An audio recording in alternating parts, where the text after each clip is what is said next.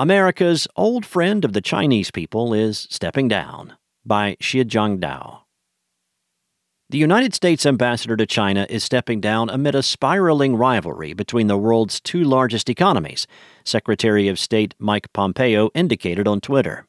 If confirmed, the departure of Terry Branstad, whom Beijing once billed as an old friend of the Chinese people, would deal another blow to the deeply fraught U.S.-China relationship amid fears of the Cold War-style confrontation, analysts said.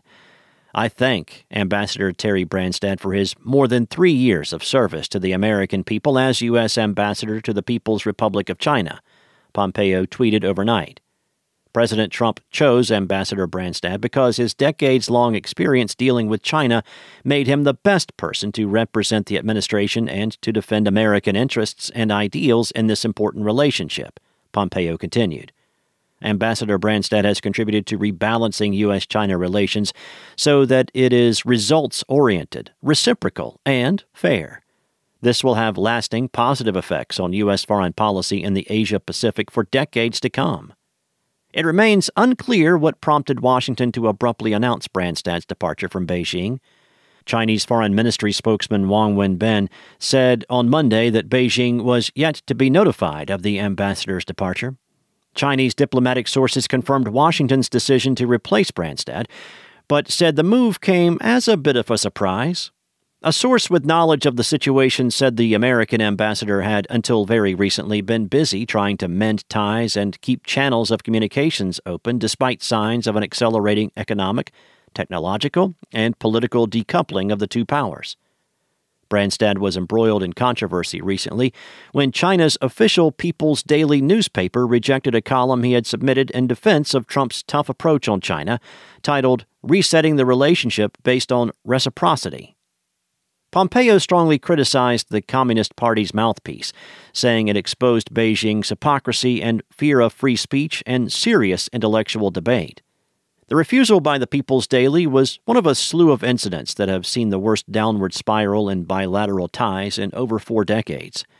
Beijing-based analyst An Gong said Branstad's departure was definitely bad news for bilateral ties, which already stood at the most challenging juncture since the normalization of official relations in 1979.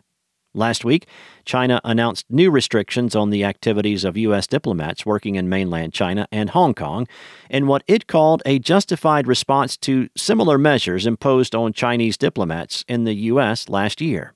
After both countries moved to restrict or revoke visas for each other's journalists over recent months, Washington revealed last week it had revoked more than 1,000 visas of Chinese nationals. Branstad was unlikely to be replaced anytime soon in the lead-up to the U.S. presidential elections in November, given the soured atmosphere in bilateral ties, said another source. Although Beijing put the blame squarely on Trump and his top aides, such as Pompeo, for the steep decline in ties, the low-profile U.S. ambassador has generally been well regarded in China, according to Chinese experts and diplomats. Branstad, who will turn 74 this year, was confirmed by the U.S. Senate and sworn in May 2017. The December 2016 appointment of Branstad, who has known Chinese President Xi Jinping since 1985, was seen as Trump's goodwill gesture to Beijing.